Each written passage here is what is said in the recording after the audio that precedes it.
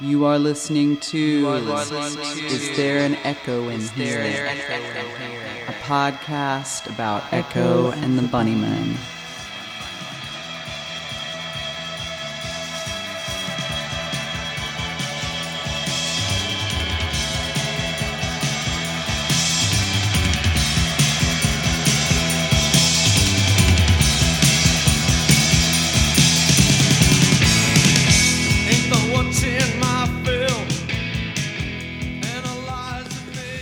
Hey everybody, it is a special day, a very special day for us as a podcast. Ladies and gentlemen, we present to you an interview with Will Sargent, who is the guitarist of Echo and the Bunnymen, the band that this podcast is about.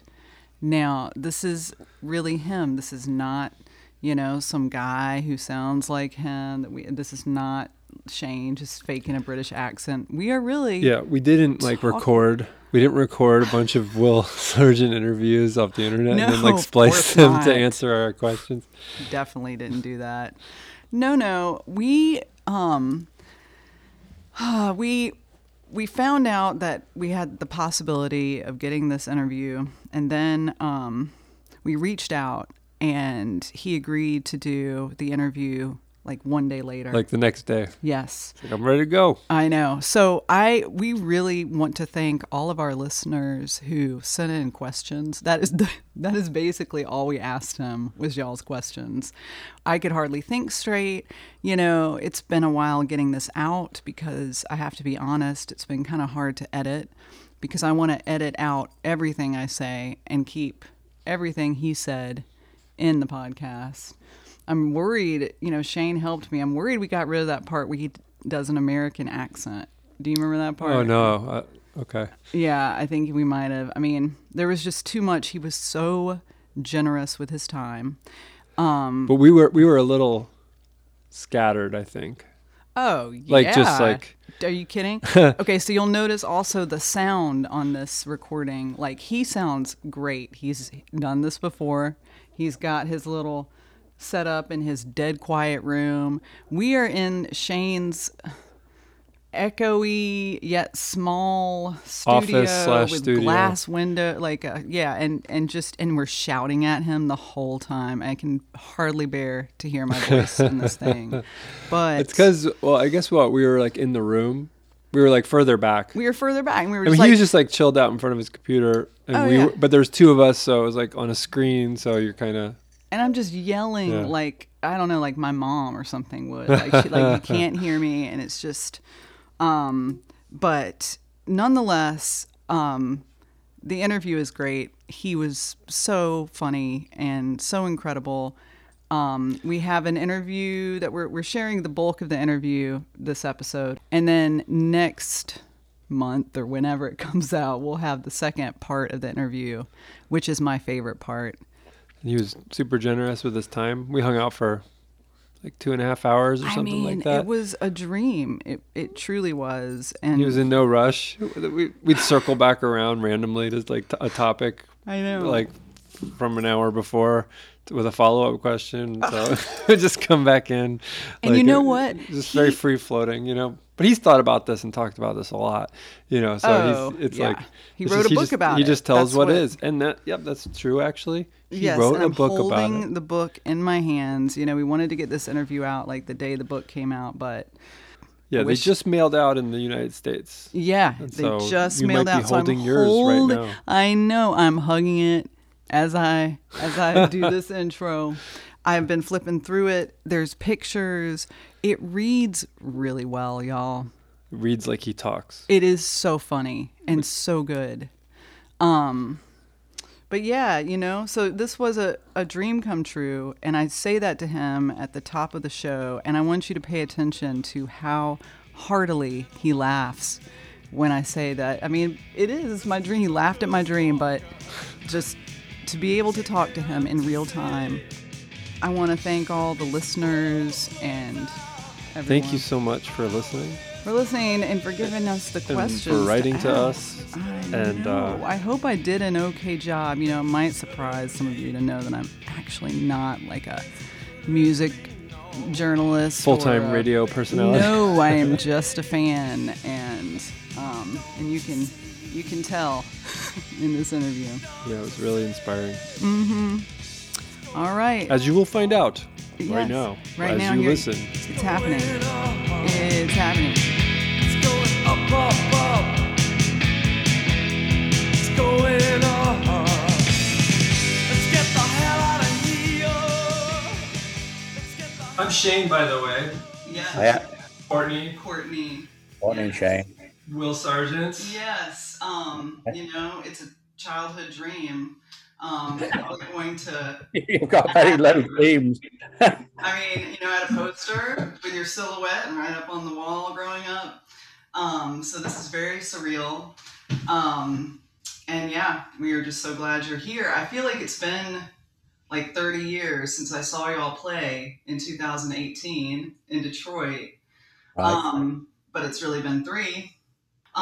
This podcast we started, I think after we saw you all in Atlanta opening for the Violent Femmes, I decided to do this podcast, also just kind of to introduce Shane to music that I love, Yeah. what I call my music. Yeah, he knows a little bit, but I call it my music. And so the more we've kind of like gotten into the Bunnymen, the more we end up talking about what I like to call Shane's music through you. You guys have a lot in common musically in terms of like this thing called prog. Well, we went and saw you in Atlanta, you guys play, and then shortly after we were suddenly doing a podcast about the band and the history of the band, and and I was always, my frame of reference, is a lot of jazz, but a lot of like Genesis and Jethro Tull and all these things, and I was always really surprised to like, I'd always somehow shoehorn these things into the discussion. I was like, because just thinking about, what I can relate to. And then I would be surprised how much that would actually be a part of sort of maybe the lineage, at least. Well, I'm just, like that's all the stuff that I liked when I was a kid. Yeah. And I hate these people that deny that they liked prog rock. You know what I mean? Oh no, I wasn't into any of that. I was just straight into punk. Yeah. It's kind of like seen as like this thing that you can't be into because you were a punk. Well, tough shit. I was like, 14 and I liked it. So, get over it. So it's, I don't like people that make stuff up and lie, Yeah. And like try and alter their history. Right. And deny. It's like, deny your history, you're set to repeat it, aren't you? Whatever it is, that's saying.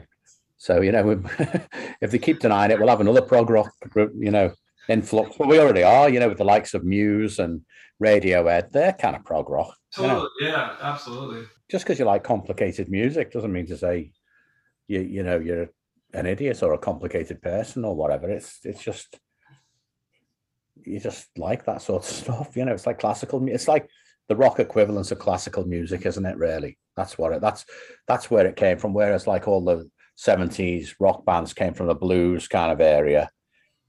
A lot of these bands came from like a classical kind of thing, The problem with them is a lot of them people are kind of posh. So that was seen as like, oh yeah, they're all like rich kids and all that, posh kids. So it's kind of, that went against punk. So, but I just kept all my stuff, all my old prog rock records, and I'm like a defender of prog. Yeah, it's like a few people were worried it was like there's like a musical elitism or something maybe too. Yeah, that's what it is. That you have to have jazz chops or something to be good. Be trained. Mm-hmm. Yeah, and like punk did kick the doors down for everybody else that like wasn't classically trained or didn't know how to play, Rimsky-Korsakov on the bloody piano or whatever, So it was good. Like punk was great, but I don't see the problem with liking both. Yeah. You know what I mean? So it's like I liked the Stooges and the Velvet Underground and Love and the Doors and all that at the same time that I liked, Emerson, Lake and Palmer and Yes and early Genesis. I didn't really like them with Peter Gabriel. Got us then with what's his name? The other bloke, Collins. Mm-hmm. Phil Collins. Yeah, I was like, man, it got a bit too mainstream then. Yeah. Did you own it? Did you own it at that time? Could you be, because like, were you also a vocal defender of it during? There was no need then. There was no need then. It wasn't like sort of. Are you talking about when punk came along or when I was a kid? Yeah. Mm-hmm. All right. Okay. It never really came up. It was just forgotten. Right. It was forgotten about, really, and people didn't mention it. So, when I was only a kid, so I didn't really think about it as deeply as I do now, and now I sort of think it was a valuable, like Roxy Music were in the progressive rock section in the record shops. Like you wouldn't call them prog, would you really? But when you think about it, some of their stuff is quite complex, and it's kind of, the first couple of LPs are quite out there, and they took a lot from the German scene as well, Yeah. Right. like krautrock stuff, Mm-hmm. Joe, you into krautrock? Do you like Can and all that stuff? Yeah. Noi? Yeah. Yeah, definitely. Yeah. Yeah. I love Can. Yeah. I really like Echo and the Bunnymen and a few other contemporaries. But I've been exposed to a lot of prog for, the past 20 years or so. And, it's just my destiny to know and have it in my life because... Well, I remember saying to Mac one time, like he was always slagging me off for liking Jethro Tull. And I said, well, you just get used to it. Yeah. But he didn't obviously have all the Jethro Tull albums when he was a kid. But I just got used to him and it become like, normal. It's like the Residents. Mm-hmm. I love the Residents, but not many people do. They're too weird. But you just sort of got to stick with it and get used to it. Yeah. Right. When you have to acclimate your ears to it, right? You have to listen to it. Yeah. If it doesn't hit you right away, that might actually be the best stuff. Well, it's like it's about attention span, isn't it? No one's got any attention span now. They're always on the phones, flicking to the next track or the next whatever app, whatever. And it's just sit down and like we used to just go round to our mates' houses and put the record on, and we'd all just sit there drinking a cup of coffee or tea, and that would be it. That would be our like entertainment for that evening, and we'd sit there and we wouldn't like talk too much. It'd be we're there to listen to this new record by whoever, Yeah. And we did, and it was great. And I know it's like in today's world, it's probably a bit boring, to do something like that. But it's also boring watching somebody play Assassin's Creed for 4 hours. You know what I mean? Yeah.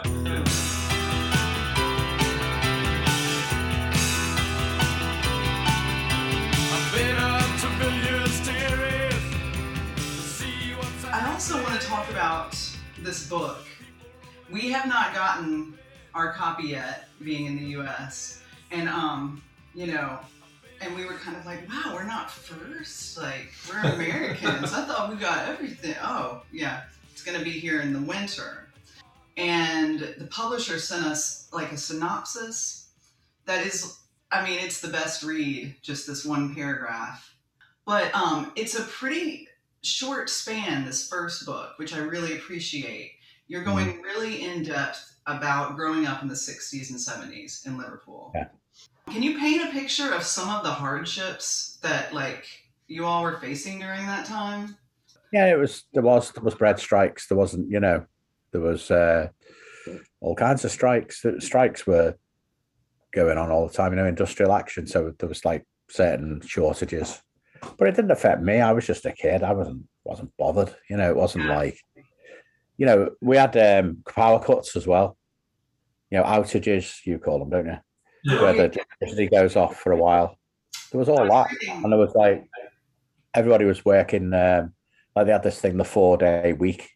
They changed it instead of 5 days. It was 4 days, because there wasn't enough It was mental, but it was, to a kid, which I was at the time, it was just grown up world. It was nothing to do with me, It wasn't like a big worry. I'm just saying what the climate was like, Right. political climate and stuff when I was growing up, and like also, things about like, the space race and all that stuff, and nuclear war was a massive thing. It was like, we thought any minute now we were going to get bombed, Yes. and they had this thing called Protect and Survive. It was like a pamphlet, and it was pathetic.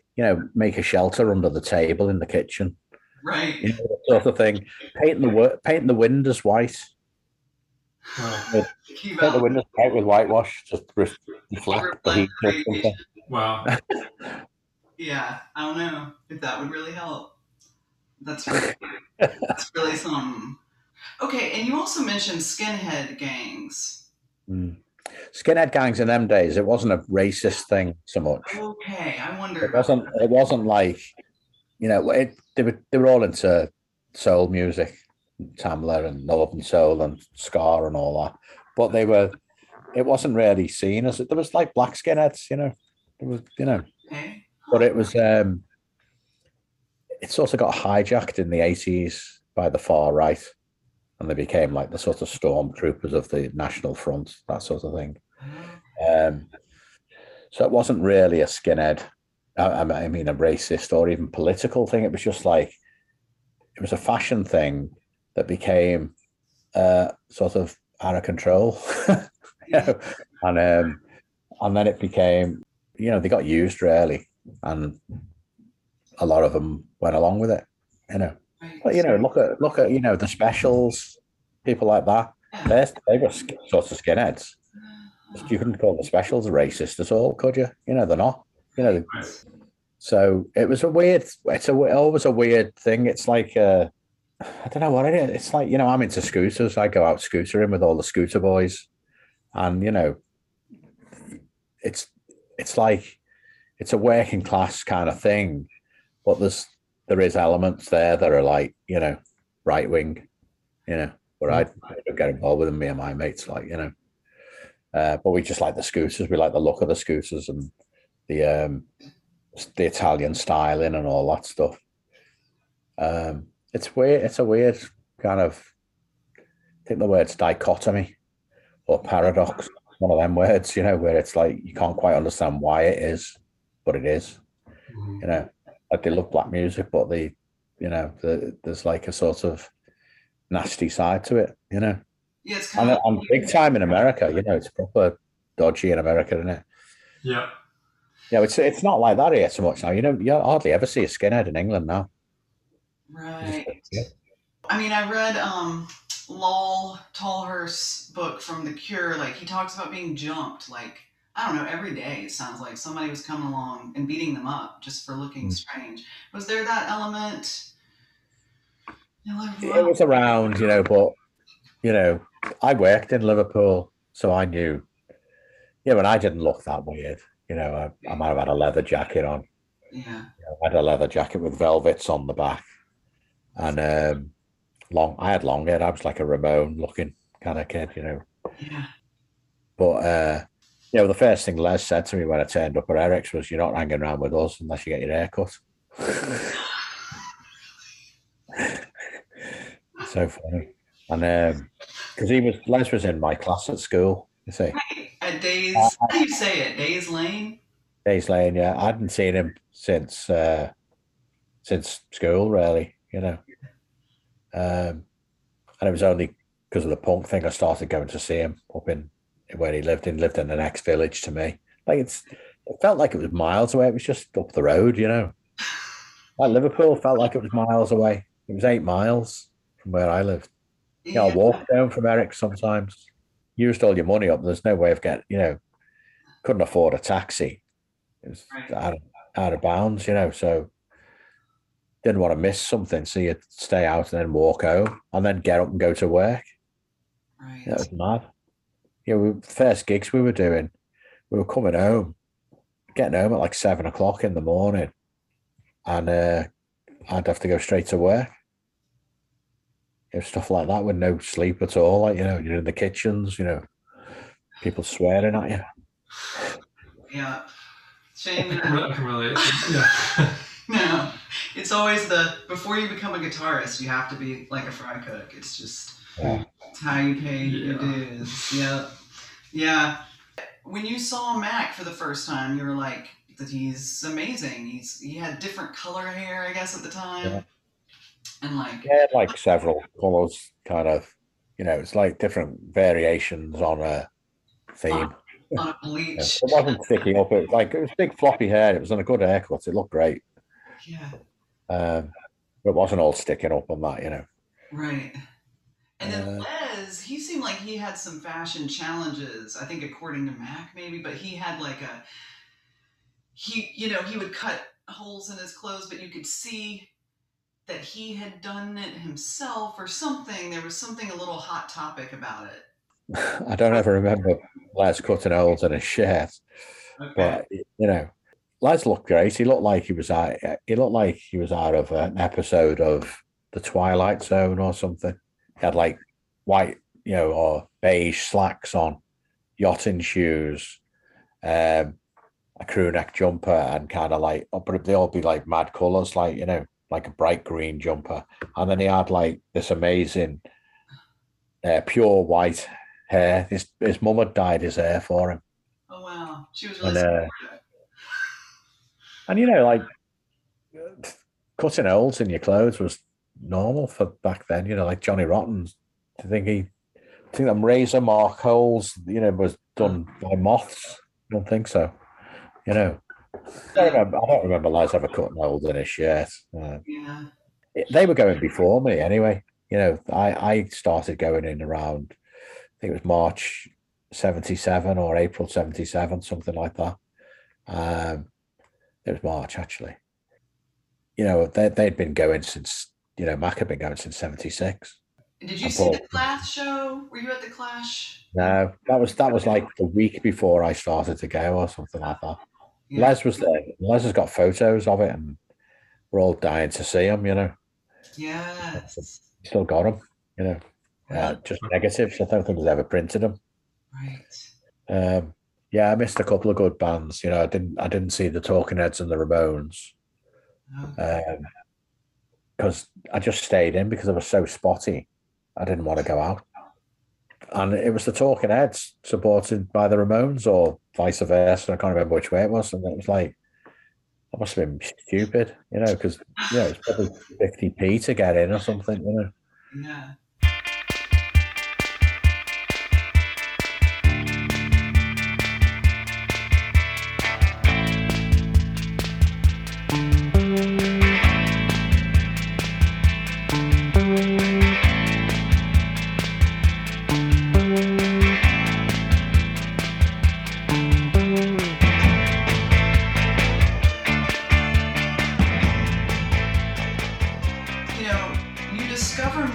Your brother was a big influence kind of on exposing you to, for instance, one of Shane's favorite musical artists, Frank Zappa, and kind of like, you know, rating his record collection. Well, it was, yeah, my brother had that one. He had that Mothers of Invention album, but he didn't really have a lot of albums.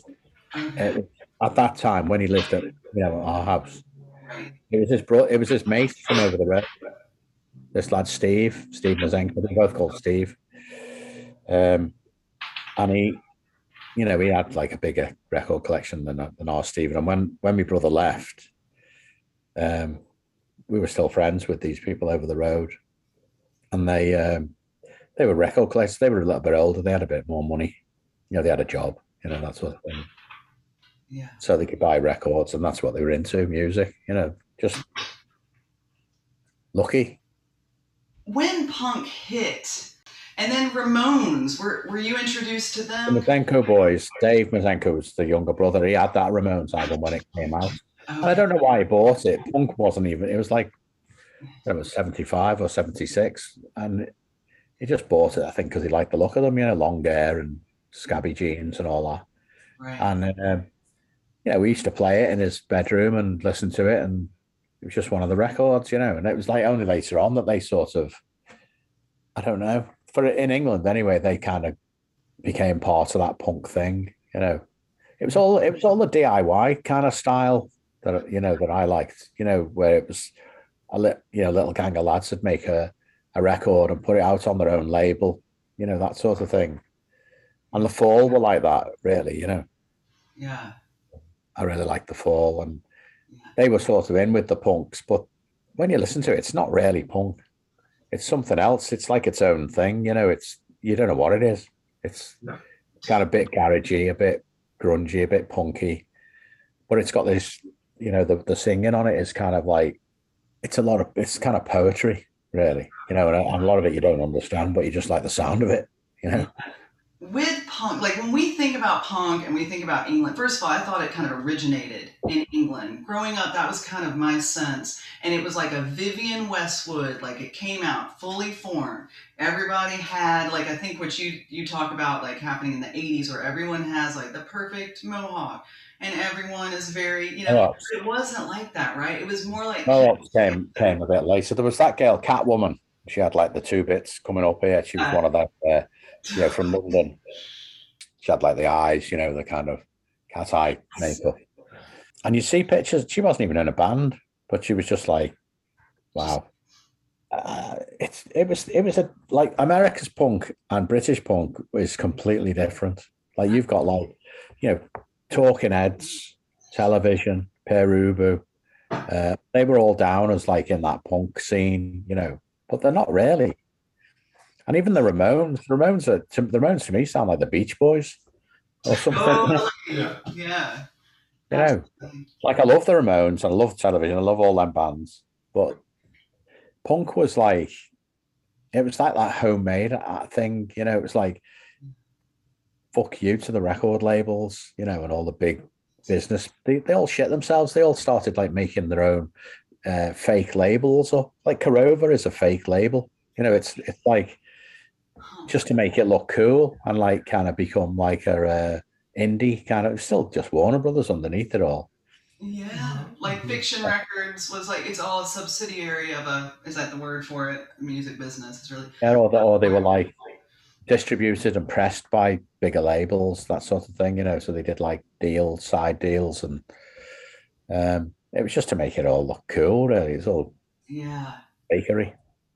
Right. But there was a lot of like labels where it was just, you know, some people putting it together and putting it out themselves and going around the shops, like Zoo Records. When we started, Bill Drummond and Dave Balfe would go around all the shops with a box of singles. Do you want some of these singles? You know, to all the record shops.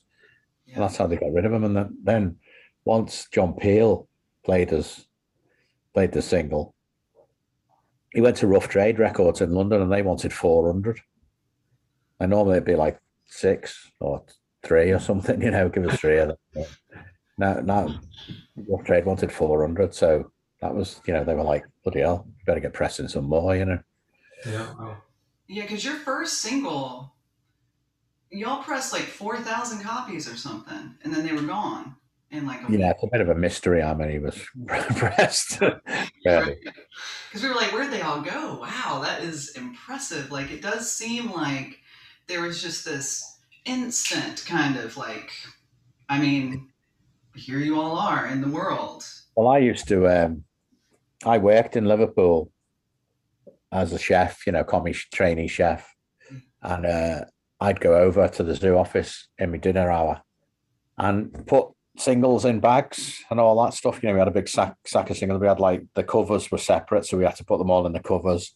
And a lot of it was mail order, you know, and it was just like a little advert in the back of the paper or something, you know, and people would send in a check or they had a postal order, you know, and then we put them in the thing and send it off. And that's that basic, you know. And we'd all sending them overseas at all? Were they like going to different, like, were they? Yeah, some of them were, you know, but not a lot. Like it was once John Peel played us, it was like suddenly we were real, you know. This is happening. And he did. There was a compilation album came out, which was our very first. Well, it came out after the single. It's called Street to Street, and it was like a Liverpool compilation, and there was a few bands on there from Liverpool, and Peel did the sleeve notes on the back. Wow. Got it there somewhere.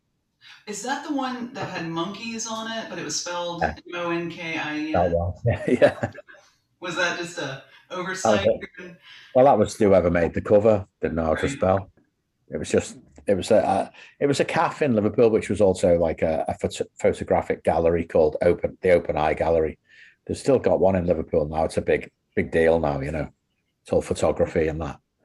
Yeah. And it was just this sort of hippie hangout place, and they wanted to do a label, and they called it Open Eye Records, and they asked us, and then we went chomping at the bit to do it. We were like a bit like, well, the bands were on there, we wanted to know that we were in good company, kind of thing. Right. In the end, we just did it, Yeah. And what was that? There's some rubbish on there. Right. Because I remember, I think Happy Deathman was supposed to come out, but it never did. It was supposed to be released as a single, but then this turned out to be like your second release, this compilation. Right. It was probably maybe something to do with the title. It's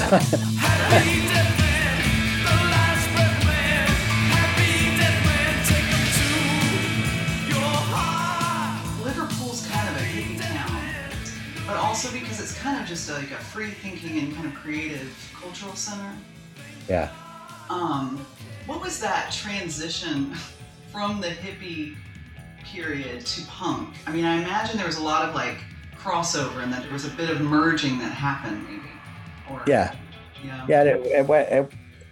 It was kind of Liverpool had this big poetry scene in the 70s, and they were called the Liverpool Poets, and it was a bloke called Adrian Henry, another bloke called Brian Patton, Roger McGough.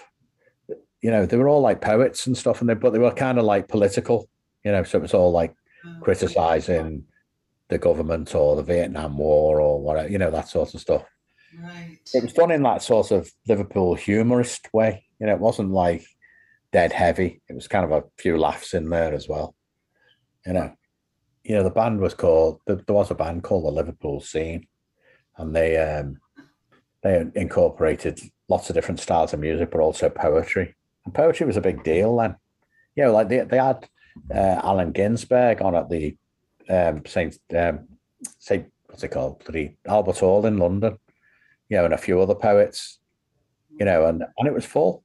It's like 5,000-6,000 people, and they're just doing poetry, but it was all heavy political poetry, So, you can't imagine that now, like a poetry reading being like in the Albert Hall and being full, And there was this sort of, a scene in Liverpool that was based around poetry, and it was sort of tied in with like a hippie kind of culture thing. And there used to be a place called the Blackie in Liverpool where my brother used to go when they used to go out in town. This is like, I was only a kid, so I don't remember any of this, but he's told me, But they used to go out in town and they, spend all the money in the pubs or whatever. And they're all long hairs, there's a gang of them from Melling. And then they'd go to this place, the Blackie, and in the basements, they used to show like underground films all night, and they just had like all mattresses and stuff on the floor. And all the hippies used to gravitate there at 2:00 in the morning when everything was shut and crash out there till the buses started, in the morning. Right. So have you seen the film With Nail and I? I don't think so. Check out With Nail and I. I've heard of that, actually. Right now. It's a great film, and it's like it reminds me of my brother and his mates. Yeah. They were all a bit older than me, and they were all a bit more, smoking dope and all that stuff. I was only a kid. I don't understand none of it, Like he left in about 1970, went to London, and then I went up. I went to see Led Zeppelin in London and went to his house, It was flat, with all these hippies, and it was just like Withnail and I. So if you get that, it's a great film, by the way. It's a really good film. It's like a cult classic. Okay. Sounds super familiar. I'm kind of surprised that I haven't seen it because I like a cult classic. It'll explain a lot of what, like, it's based in London, Camden, but it's kind of what it was like, at that end of the 60s, beginning of the 70s, where the sort of hippie dream was dying. Right. And it was dying. And so then, punk kind of was born out of that, ostensibly. And I feel like somewhere in the middle, like a lot of the prog bands were coming into their own. And I know, it's strange, like having been born after Echo and the Bunnymen, and we all felt like growing up, we could all be in a band if we loved music and were a little creative, and everyone was in a band. But this was not the case for you. Like, you did not believe you could be in a band until... Not whenever. It was only after punk started that you sort of thought, right. God, this is easy. Let's do something. And it started out with me just messing around with tape recorders and piddling about with an old guitar that I got. I didn't even know how to tune it up. I got it off a mate of mine called Paul Simpson in the Wild Swans. Mm-hmm. He was in Teardrop Explodes at that point. And I got like these little pipes that you blow to tune it up, Yeah. Like a nose. I couldn't figure it out. I was rubbish. So rubbish now. And so when Electric Tuners came out, it was like, great. So everything was always a bit out of tune, or we'd have to get somebody to tune it up for us, Bill Drummond, or, anyone that knew how to tune a guitar would be tuning our guitars up for us. Yeah. You were sort of like so you were, when the band formed, you were a beginner, basically, would you say? Yeah. Yeah.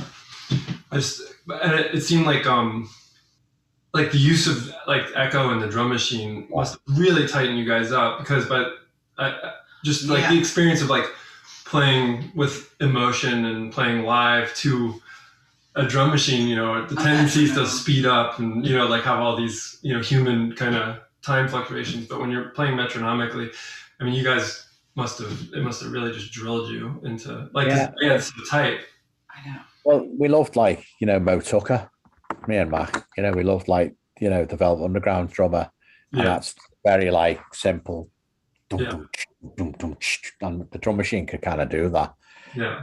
And it did get us tight, and it got us rhythmically tight because there was no fluctuation, like you say, Yeah. we used to just sit in my dad's back room, me and Mac, just thrashing away on the guitars for hours. Yeah, just like machine ticking away in the background.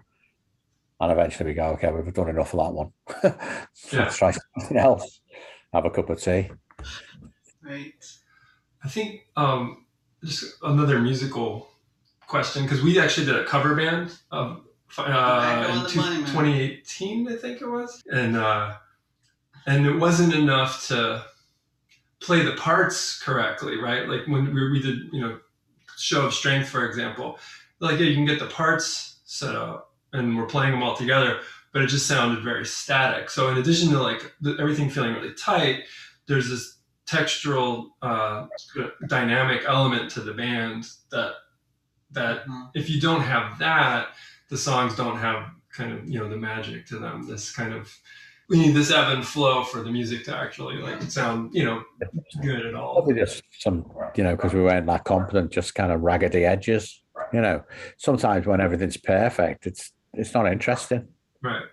You want the flaws for it to be.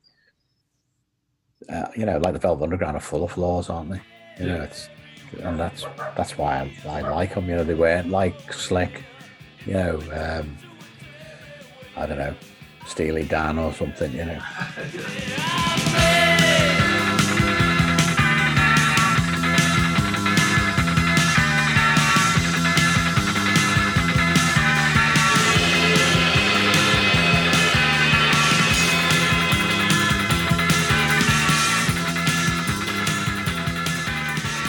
We have some some really good listener questions.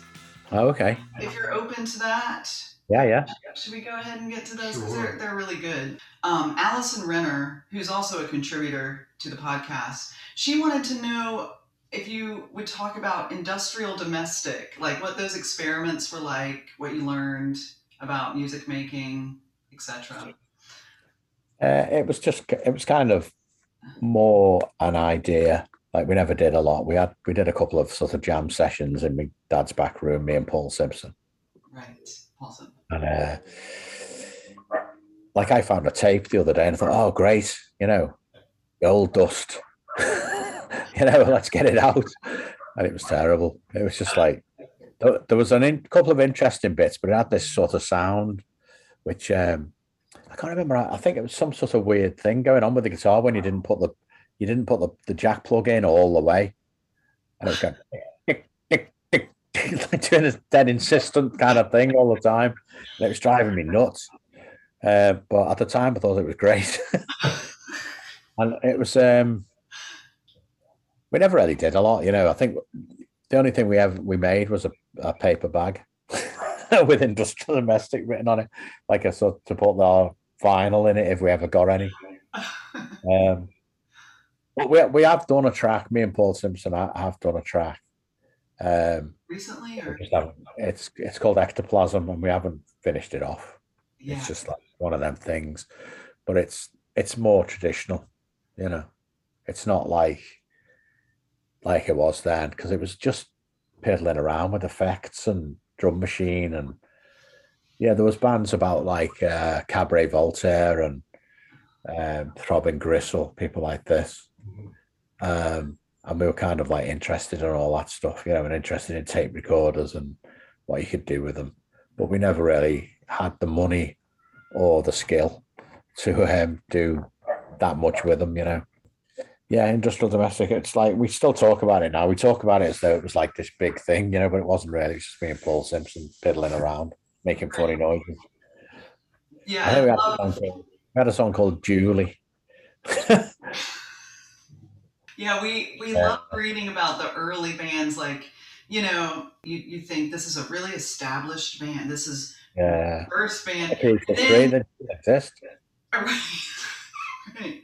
And like, is it true though that you all broke up and then Mac got kicked out of Teardrop, and then, or Shallow Madness, I guess it was called, and then you all found each other, having both recently, broken up with your bands? Yeah. Is that true? Yeah. I never broke up with Industrial Domestic. Industrial Domestic still exists. Right. We've never broke up, but we've never done anything either. So it's just a state of flux all the time. It's like this ethereal thing, It was kind of, it was, well, Paul Simpson did go on to, he was in Teardrop Explodes for a little bit, it was kind of his band, to tell you the truth. It was kind of, he was the main one almost. And then he wanted out, Right. So, that was that, and but it wasn't like, oh, I can't do industrial domestic, because we hadn't done anything, it was like, we're still big mates, he was round here the other week having a cup of tea and that, and talking about it. I'm hoping to go looking for mushrooms with him, edible ones, not magic ones.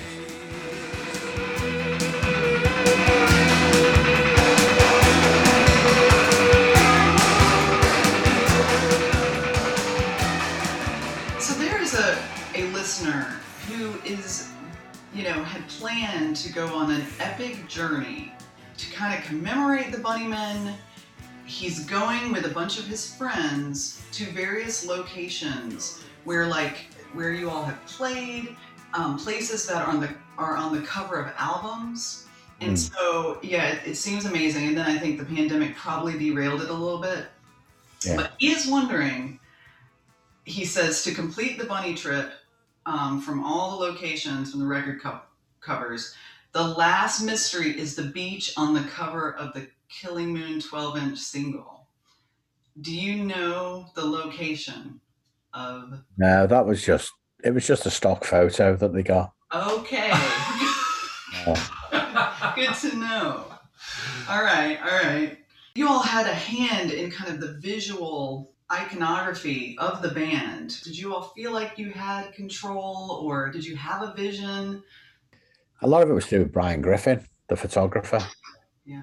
And they wanted us on the cover, the record label, they wanted the band on the cover. So we were kind of, okay. But we didn't want one of them big close-up kind of things. So it was kind of a combination of Brian Griffin finding places, Bill Drummond places where he'd been on holiday, and the one on the beach on Heaven Up Here. We just happened to be at Rockfield, and we needed to do a photo, and that was the nearest beach. Yeah. So we went. I can't remember what it was called even. Yeah. Your mate will know. He was asking the question. So we sort of got ourselves into this like naturalistic imagery. Right. So we wanted all the covers to be like in nature, or no buildings or things in it, like man-made stuff. Right. So that was like the theory behind the first four, even though there was a boat on Ocean Rain, and we were like a bit like, well, those haven't got anything on, how can we? I'll just get in the boat. All right. There's enough natural surroundings to make it make sense. Like it wasn't natural anyway. That was the cave thing, was a slate mine. It was been dug out anyway. So it was in Cornwall. Yeah. So that was Brian Griffin knew that the owner of the land that little mine thing was on, and he'd been there before because he'd been up. It was this bloke called Jake Riviera. And he run Stiff Records. We had like Ian Jory on, and I think they might have even had The Damned on at one point. The Damned was the first punk single. Anyway, New Rose. That was out before the Pistols. Huh. Yeah, so Jake, he knew about this cave, and we'd done, the woods, we'd done the beach, and we'd done ice, snow and all that. So what else can we do? I think we went to sand dunes at one point. We thought dunes, and I seem to remember we went to some sand dunes somewhere. Yeah. Tried to take photos, but it just looked boring. So the cave was mentioned. I think Brian Griffin knew about it. There's a documentary on YouTube where he's talking all about. And the way he lit it as well, it looks like the water goes around the corner and goes off somewhere, but it doesn't. It's just like a little pool. It's just the way he had the light in. And inside the cave, it was very drab. It's all just grey. It's slate, slate coloured. It was only because they got some, lights in there that it made it go all blue and, reflected off the water and everything. Yeah, that was that really. And then when we came to the fifth record, it was like, I don't know why, but for some reason, it was somebody had mentioned like we should have a change. I don't know why. And we ended up like using Anton Corbijn, and he had a different style altogether, Right. That was the close-up thing, and there was a button controversy. Mac didn't like the buttons on my coat. Mac didn't like the buttons on your coat? I had a coat on, didn't I? Have buttons. Yeah. So he didn't like the buttons. That was the first album where I really felt like I got to see what you all look like. Like the silhouettes were such a thing. So there was this kind of mystery surrounding the band. Well, we had no stylist or anything like that. But you all did not have a stylist. You all were making those choices. No. Yeah. No. You too had a stylist. Yeah. Kick it! Kick it!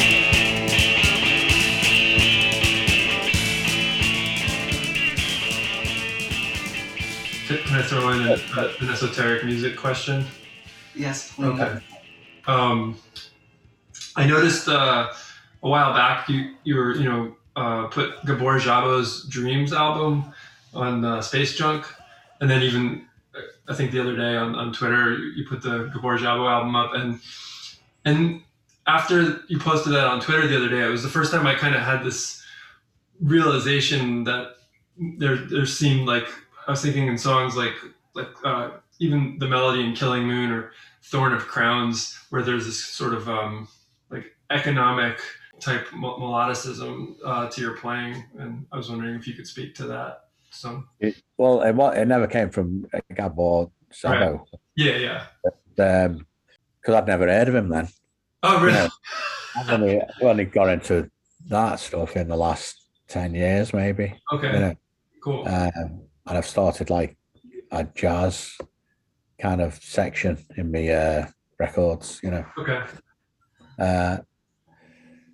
But I'm always open for things and suggestions and stuff like that, and I'll check it out, and if I like it, I'll go out my way and I'll find it and I'll buy it, Mm-hmm. But yeah, I think, my thing really was like the Velvets and Tom Verlaine, Mm-hmm. Richard Lloyd, television, that's Right. that's who I was ripping off, because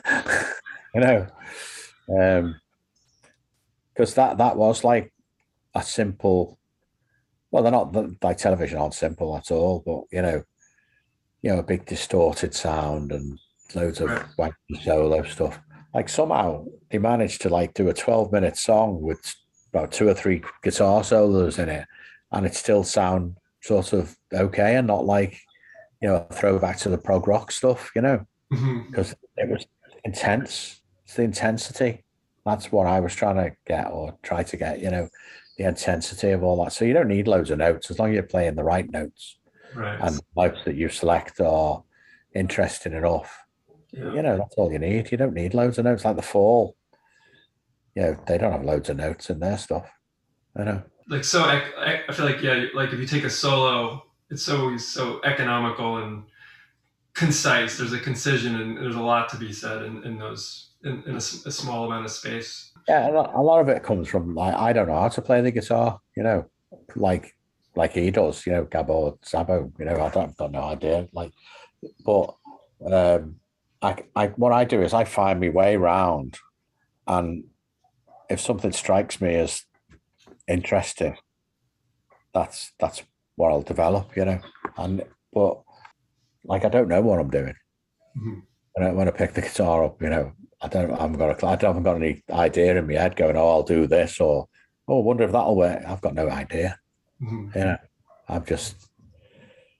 I don't like to think about it too much, because I think if I start thinking about it, I might kind of start going down more traditional routes.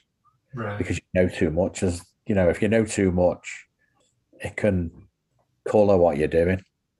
Mm-hmm. I've never learned how to play Stairway to Heaven or Right.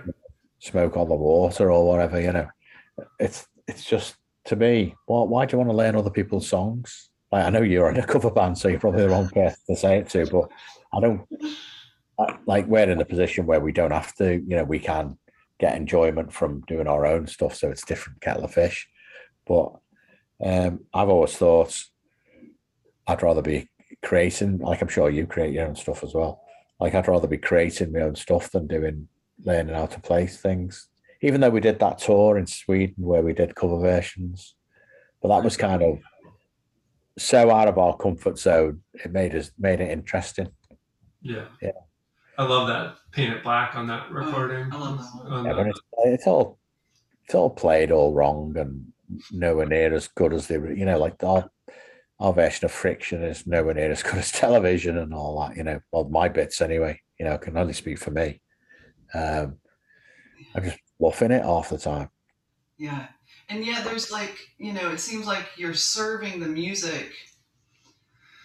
Like I feel like I was listening today and like Clay is so different from, the guitar on Rightness, which we were talking about earlier. Shane might ask you about sort of a funk influence, but it's just there's always so much variety. It's always what the music needs. And, when you use a variety of instruments, like you switch guitars up, but there's always a sound for each song. So, yeah, but we take ages doing all that stuff, getting the right sound for, I know a lot of it was trial and error. right. It wasn't like, sometimes you didn't have any idea until you heard it. And you think, oh yeah, that's the right sound, It wasn't always like, oh, let's get a slightly, crunchy, cleanish sound for this one or whatever. We just start playing and And we'd just listen to it and think, oh no, sounds a bit crap that. Let's try something more. But it used to take ages. It used to take absolutely days and days trying to find things, that you liked. It's a lot easier now with like a computer and like plugins and all that stuff. Mm-hmm. Shane's recently discovered some plugins. Well, like people look down on that. Oh, what? You haven't got pedals? You haven't got, the original?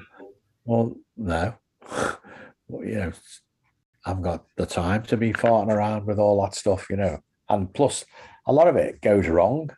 You've got all these leads connecting everything up. You're on stage. You don't want anything going wrong. So it's like sometimes it's good to just have one box that does everything, and a spare one next to it in case that one, so they can just swap everything straight away with all the same parameters and patches and everything in there, which is what I do. You never know if there's all, it's always leads that are let you down. Like it's the same with the drum machine years ago. I was always having problems with the drum machine because the crappy leads that we could only afford, like cheapo leads. Is it the cables? Right, the cables, like the connecting cables and stuff. Yeah. Always problems with them, So something that you learn. Check them all out. Yeah. It's groovy, you know what I mean? It's groovy, but like if you want to change the sound, but it's got like 4 different elements to it, you've got to. How do you press 4 different socket, plugs, foot switches at the same time? You can't. It's a nightmare. Yeah.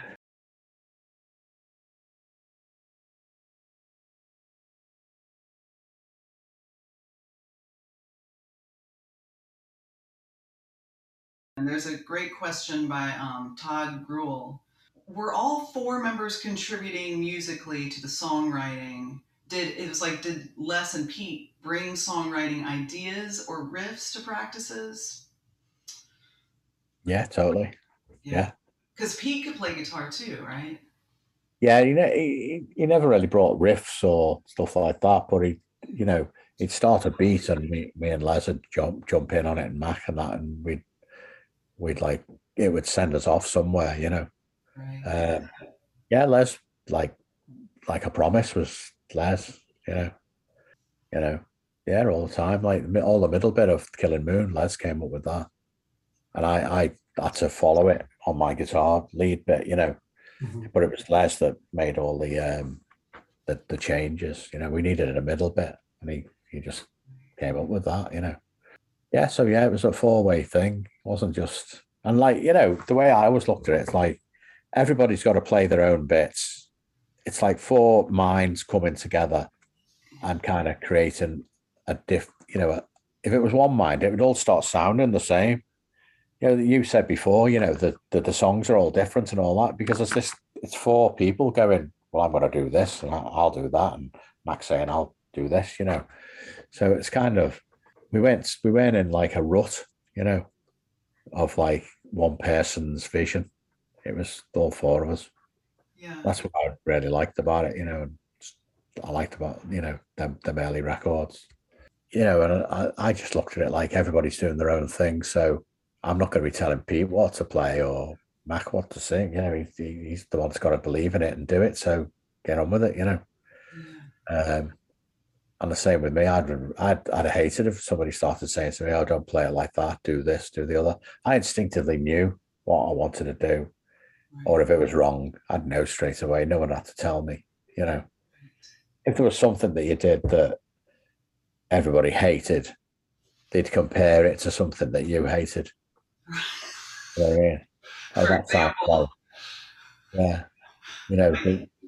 They knew the stuff that we hated, like, so they'd say, "Oh, that sounds a bit like," well, I can't remember anybody now, but someone that you thought was shit. I think okay, I'll think something else.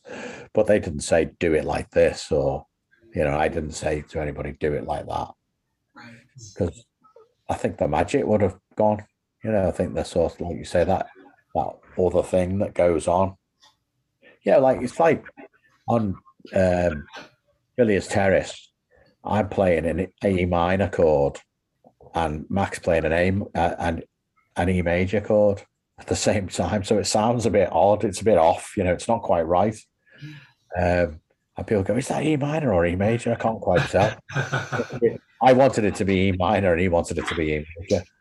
Right. You know, because he, you know, Yeah, that's the blues right there.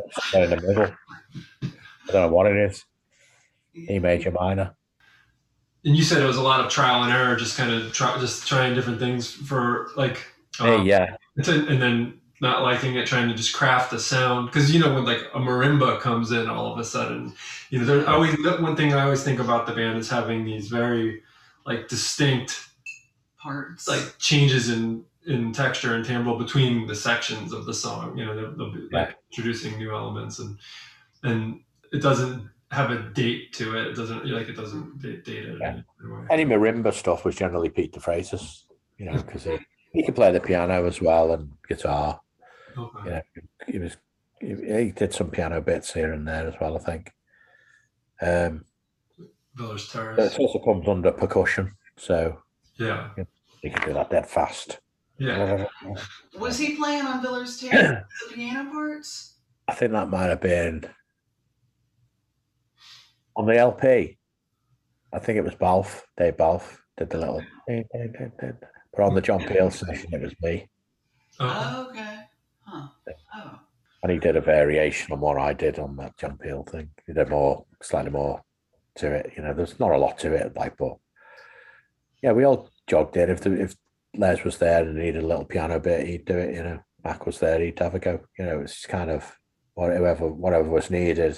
And you know, like sometimes I'd double my guitar bits with a piano thing, just to give it a stranger sound or whatever.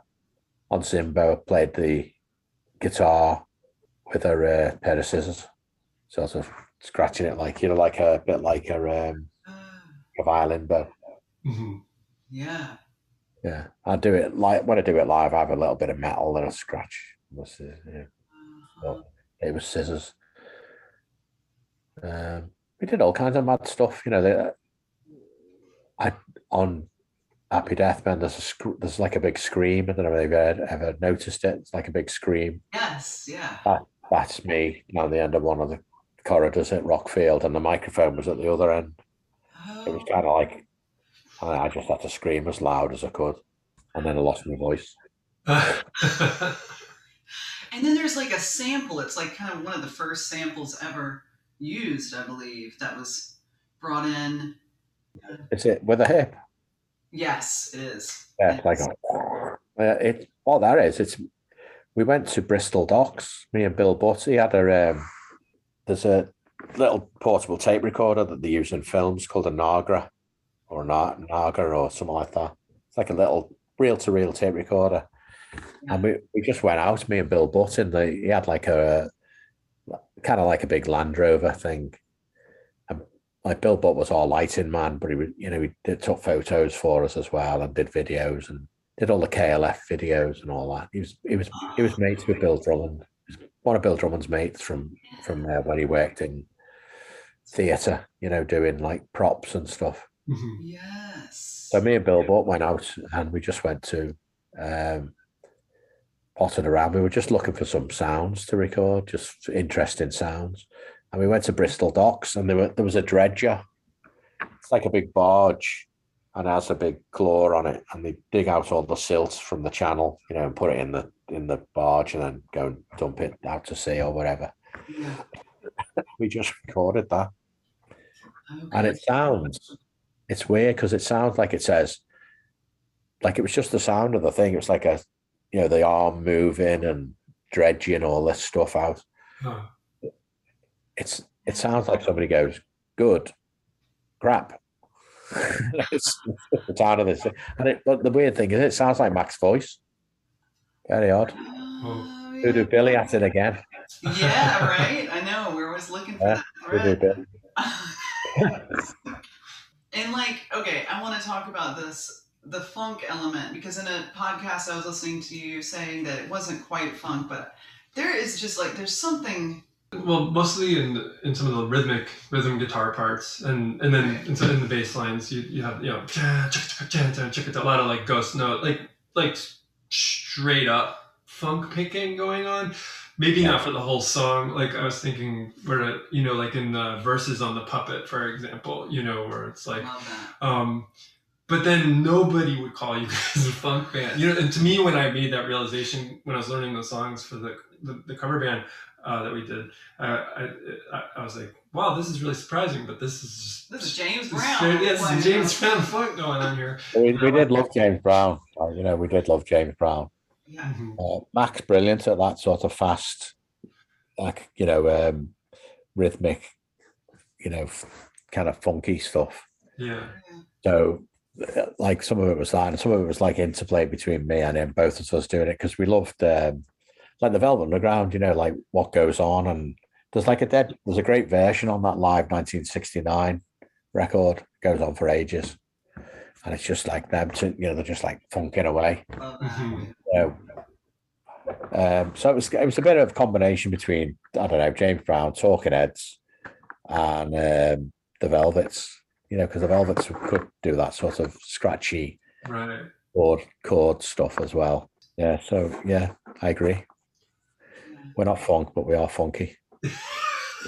Practice, my fall for practice makes perfect. Chained to the wall for maximum hold. The window's so far too far from my legs. And I know we've been talking for about an hour. It's so kind of you. Do you have time for a question or? Yeah, keep going. All right. Okay, this is a question about touring in the U.S.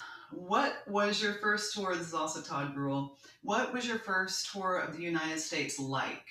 I would like to know, you know, what did you expect? You can be as honest as you like. We are just like a bunch of fast food chains here and highways. But did you headline during your first tour, right? You did. Or open up for another band? What was the reception like? And do you have any memories of cities or venues that you care to share about? Well, the first thing we did, I think we went to New York, and we did somewhere in New York. God, might have been the Ritz. I'm not sure. It was some place in New York. Yeah. And we always used to go, after we'd done the gig, we always used to go to the Peppermint Lounge, which is another club in New York, and do like another little gig there, like an after show gig for another 5 or 6 songs, just for the vibe, you know, because we sort of got to know the people. And it was just fun. New York was like a big, so New York was kind of your first kind of like, I don't know, central location in America that you would. Yeah, I think, and also when we got there was all these posters everywhere. The sound of the echo is coming. That's what it said. And they were for us, you know, the record company had put them around, and we were like dead pleased, you know, like we were sort of, wow, you know, that's great, you know, because we were, you know, small scale band at that time, you know. Yeah.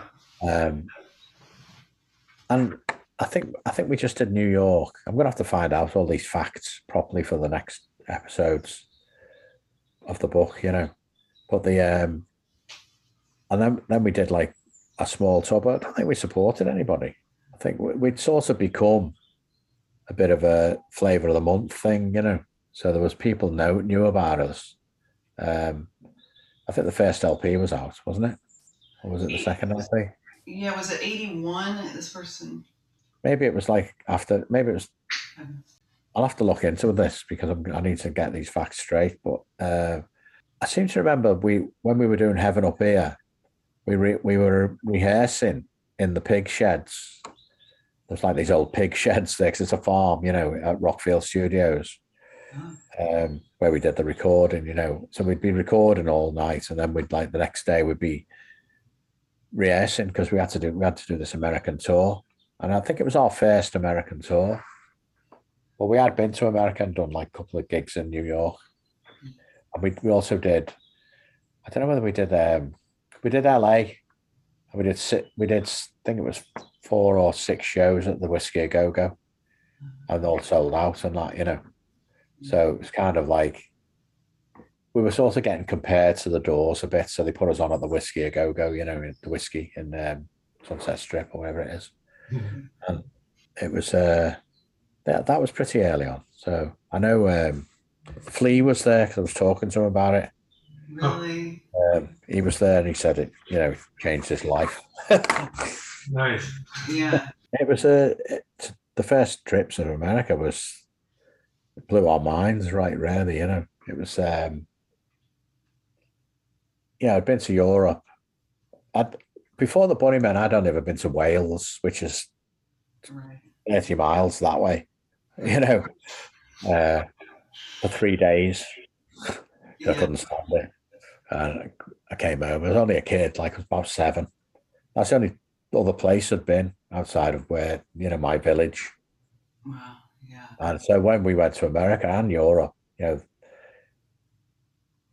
can't believe it. You can't, your brain can't comprehend that there's all these other places. And it was, fascinating. And America, I didn't really like America when we first started going there. It's more like it came across as like a bit fake. We had to deal with the record label there, and they all seemed a bit like Archie Putchkin or whatever from Spinal Tap. Kick my ass. Him. I fucked up. Kick my ass. It was all a bit like that. And we just thought, oh God, these fakers, just weird. And but it took a while, and then I sort of started to understand it. And now, like, I love America. I miss America. Like, I really miss going there. Just the diversity of the country, like Washington State, and then you go down, you're in Arizona, and there's scorpions scurrying around. It's just brilliant, It's like all the countries of Europe in one country. Totally. You've got Pennsylvania that looks like England.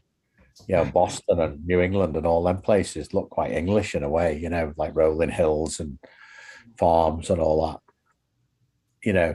and then you've got in the Grand Canyon or somewhere like this, Niagara Falls. Yeah. It's nuts. I just love that. And I love like the deep South, I went to Savannah not long back. That was amazing. It was superb.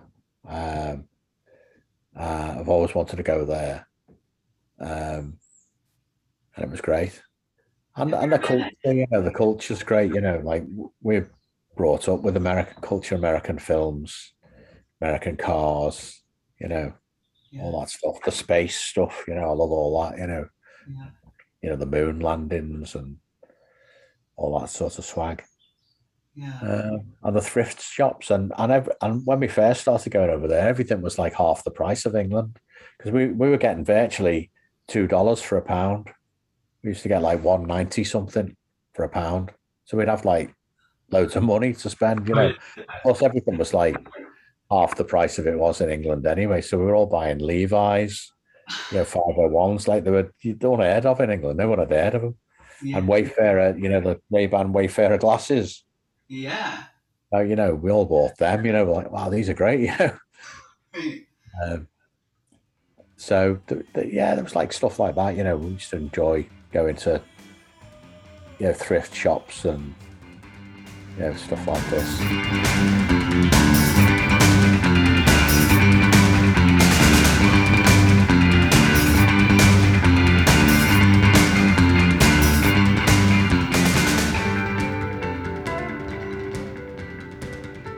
One of my questions was, did you feel like you were being pulled along by just the momentum of what was happening? Yeah, a lot of it was, it was kind of, we'd sort of,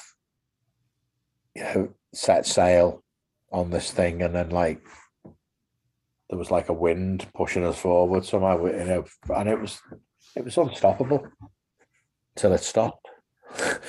Right.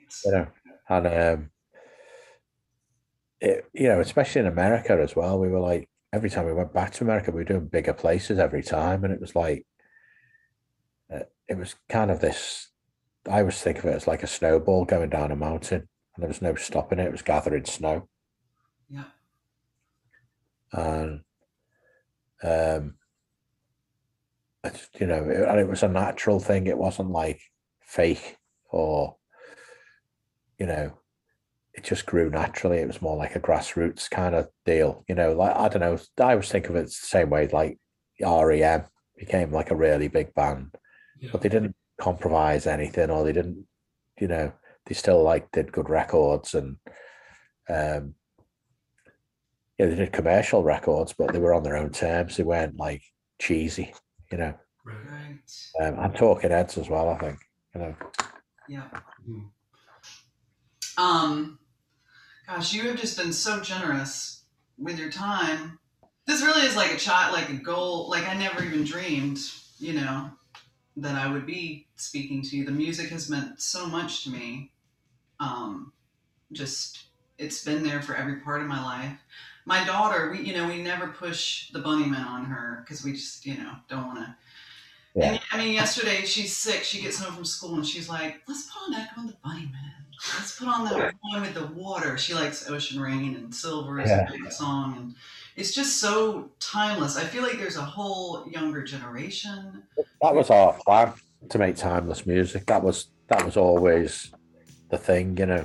That's why we didn't sort of follow the trends of the times in sounds, you know. Like, everyone was using the Yamaha DX7 synthesizer. Yeah. And it was a bit nice, you know, and it just dates you. We wanted classic sounds.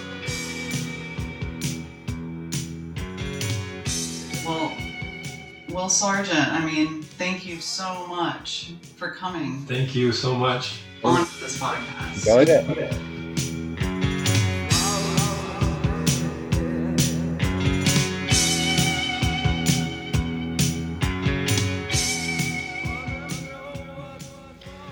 Wow. Right? I mean, what can I say? Thank you so much, Will Sergeant. Check that dream off the dream list. And, get on with it, because that, I just thought there was so much. That happened. I really like the Gabor Szabo question that you asked. Oh, yeah. That was my favorite, but really it led into some really interesting stuff. I know, I was so embarrassed. I was so embarrassed. I was trying to chin scratch, like, I noticed that some of your playing you told might me that. resemble a thing. And I was like, months but I still ago. think that. It doesn't matter, because everyone's drawing from the same pool of like creativity and inspiration in art, So that's what, it's not, the ideas are already all there. And that's Gabor something that he Szabo, resonates with. So of course he likes it after the fact, but it was always with him, It was always there. He's not a reincarnation of the guy. No, because they're still like, alive. yeah, because Will was like a teenager and Okay. He was still cutting records. Well, anyway, I'm just saying, go out and get his book. Okay, because, I mean, is this weird to say, but I kind of wondered, like, is it going to be good, Because I've read some books by some, hero, and I've been, some people are better sticking with music or something. I tell you what, man. I tell you what. I'm reading actually the funniest you're reading autobiography of all time. It's similar. By Miles Davis. Yes. Miles Davis, and Shane reads me excerpts, but he does it in Miles Davis's voice. It'll start, the first word. Motherfucker, man. First word is listen. That's the first word of the whole book. Oh, yeah. Right? Listen. But he says motherfucker like 10 times a page in his book. Because Miles Davis's book is just Miles Davis talking. Yeah. This is Will talking. I'm reading through it. So now I'm reading it, and I'm like, oh, this is excellent. Oh, he didn't type it out? This is not some other... Someone else helped him? No, I don't think so. No, I don't know how it happened, but this is good stuff. Like, this is... Is there a co-author? No, I don't think so. Will Sergeant. See, Will okay. Sergeant. So nobody was like, no, talked I think and then they typed look and at edited. the colorful pictures in the inside. Anyway, dude, this is so cool. So exciting. Thank you, Will Sergeant, for coming on our show. Like 8 months ago. I know. But we're just in time for the week of the book drop. That's good. Yeah, we got the book, 2 days ago? Courtney got a little sick, so we couldn't get it out the day of, but that's all right. Look at Station Road in the 60s, y'all. You know how we do. We're just kind of seat of our pants. The Champs Tequila.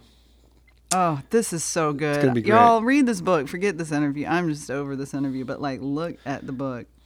All right. It's going to be fun. Will it be as fun as Courtney and myself making stuff up and guessing at all of the events that transpired? I know. What is this going to clear up? Here's another thing, too.